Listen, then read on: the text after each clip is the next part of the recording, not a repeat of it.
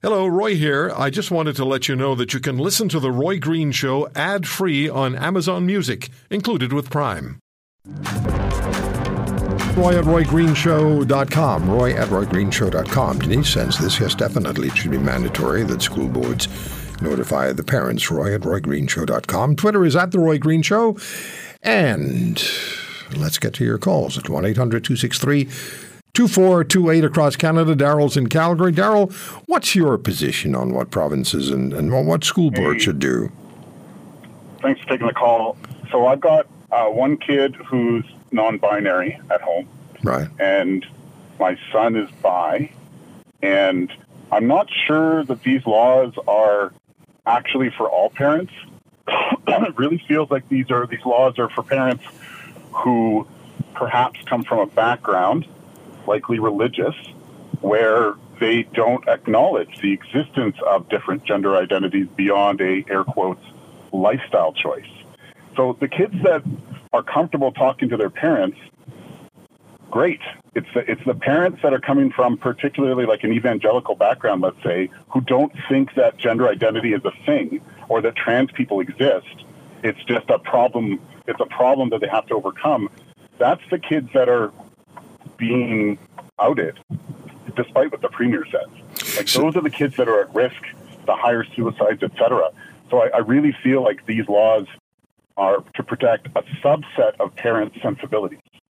So I hear you saying that the kids who feel confident with their parents will tell them themselves. Absolutely. Just like mine did. I'm the stepdad, and my stepkid came to me because I'm not denying that there are different ways of loving that can't personally relate to, but they came to me because their own parent, their biological father, still dead names them, if you know that, the concept of dead naming. That's continuing to use the first name of a child who identifies themselves as being different, right? Yeah. So yeah, I'm worried about the kids that are now forced into psychological consultation because they feel very strongly about this, to bridge the gap between them and their parents. But there's some parents that will be intractable their entire lives. They will never accept that gender identity is a legitimate thing, that there's only cisgendered men and women, period. And everything else is an abomination, worst case, right? And that's why I worry about these kids affected by these laws. And last time I checked, gender identity was a charter right. Or no discrimination against a gender identity. That's a charter right, right? So I'm confused by this legislation. Good call, Daryl. Thank you. Thanks very much. From Daryl in Calgary to Ted in Winnipeg. Where do you stand, Daryl? What do you think needs to be done? Well, Roy, long-time listener, first-time caller. Thank you. I applaud Daryl for being so open and communicative with his stepkids that they are comfortable doing, coming out to him. However, he misses the issue.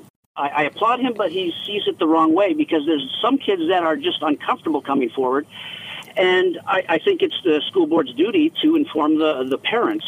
If the kids wanted to go bungee jumping or go to the museum, they'd need a parental note before they go on a school trip like that. So something as rudimentary and basic and human as changing your pronoun or how you want to be addressed,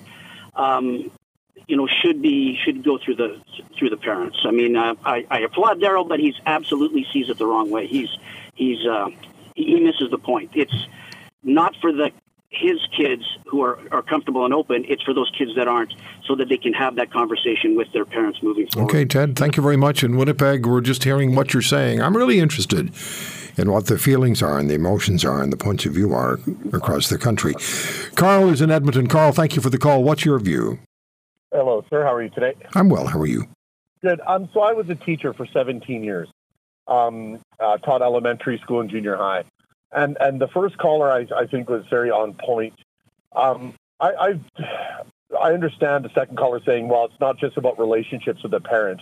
But I've worked with children that have been, non-binary or changed pronouns. I've worked with children that are gay. And we always encourage our children in the classroom, be yourself, be true to yourself. It's one of the forefront messages we put forward as teachers. Own who you are. Love who you are. Celebrate who you are. And God forbid, and I worked a situation like this where a child told me I'm gay in junior high. I said, well, be true to yourself and He was terrified to tell his parents, and I know that's not the exact issue, but it's close enough. Parallel. And he ended up speaking to his father and getting the crap beat out of him. Oh my! And I'm worried that that's exactly the situation here. Is that some of these kids will start denying who they are, who they know to be, because they are scared of repercussions at home. So the policy, Carl, the policy is for kids under 16, right? So what do you do with a 6 or 7 or 8-year-old? That's a great question. To me, to be honest, I see things two ways. I would almost separate elementary school from junior high age. I would almost go, it's tough. 6 and 7, I have no experience, so I can't speak from experience. I'm more that 11 to 14 and 15 range of experience. So that's difficult for me to answer. I guess my summary point would just be, is it worth risking the physical or mental health of one child? What's the value? Okay. How do you judge the value of one child denying who they are for 6 years or 5 Carl, I years? appreciate your call. Thank you very much. Got to go. Thank you. Well, good calls, strong views. If you want to hear more, subscribe to The Roy Green Show on Apple Podcasts, Google Podcasts, Spotify, Stitcher, or wherever you find your favorites. And if you like what you hear, leave us a review and tell a friend. I'm Roy Green. Have a great weekend.